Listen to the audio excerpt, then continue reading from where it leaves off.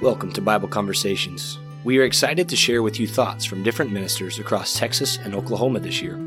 We hope that you will join us as we read from the book, Make a Change. You can find this book on Amazon in an ebook format or in print, and we hope that you will enjoy this short devotional thought as much as we have. The reading this week comes from the 32nd week on reconciliation. Today's reading is from August 10th by Joseph Lewis and is entitled, Jesus Reconnects Humans to God. It has been pointed out in the last few chapters that God is doing this reconciling through Jesus. While Jesus walked on this earth, he was constantly impacting people. He had this incredible way of reaching out to people and giving them exactly what they needed. In Mark 12, we see two diametrically opposed groups who join forces to trap Jesus in his teaching. They simply ask, "Is it lawful to pay taxes to Caesar?" From Mark 12:14. Jesus' answer causes the people to marvel in verse 17, but when we look at the answer, it doesn't appear marvelous at first. That is, until you understand some of the context.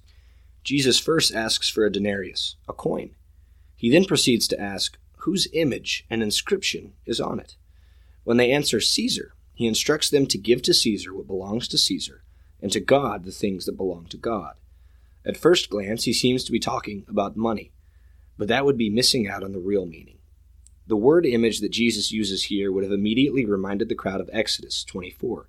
You shall not make for yourself a carved image, or any likeness of anything that is in heaven above, or that is in the earth beneath, or that is in the water under the earth.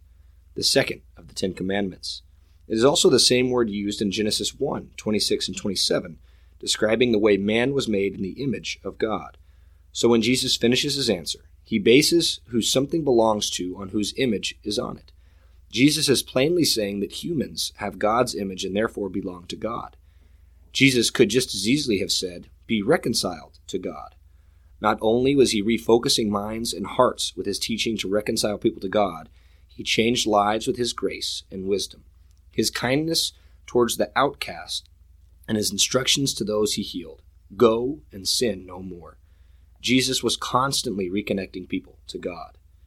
Can humans reconnect themselves to God? Jesus reconnected people to God through everything he did. Are you intentional about bringing people to God the way Jesus is? Thank you for tuning in to this week's Conversation Starter.